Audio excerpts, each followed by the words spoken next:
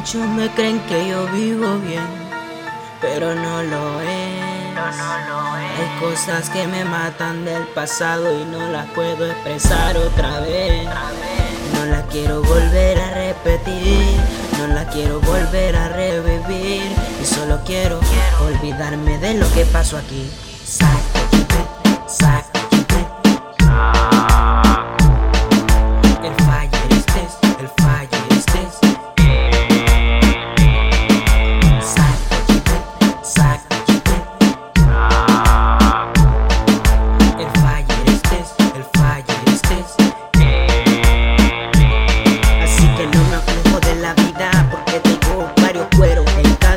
Que me pongo me tiran los perros. Ahora acá me celan los raperos. Y no soy tan famoso como ellos.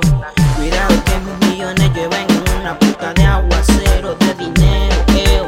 Y paso por la oscuridad como Batman, y paso por el fuego más como Superman. Y compré un avión porque quería volar, y un Lamborghini para viajar, y un yate para navegar por las costas del mar del Pacífico. Ya siendo reggaetonero, esto es lo bueno, vivir en una casa de 2 o 4 pisos, gastar dinero de un montón, comprar cadenas que crecen y que cuestan 1 millón. Saco.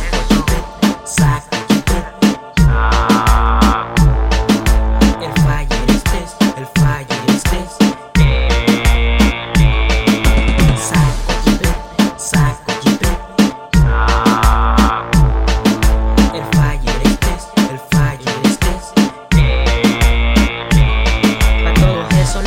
Que están por ahí creyéndome que gasto el dinero así. No saben qué es lo que cuesta vivir, luchar para después reír. La vida no es estrés, sino que es pesada. Me ha tocado arrastrarme por las quebradas, vivir en un asilo. Cuando llegué aquí, a este puto país, conocí una princesa bonita y bella, que me confundía hasta con las estrellas, bonita y sensual, con el corazón lleno de maldad, lleno de oscuridad. Cuidado que si te agarra no te puedes escapar de las garras de esa dama. Y lo que importa no es lo que has vivido en el pasado, es poner tu mente en el presente y sigue adelante. El fire estés. Saco.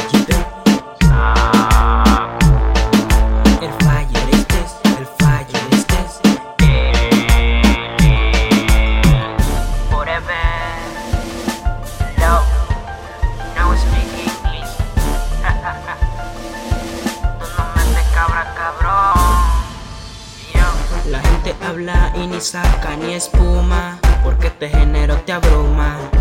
Cuidado que esta noche quiero romper la discoteca en fuego, la quiero prender. Este es el Fire Music. Cuidado que llegó el tipo más pesado de los music.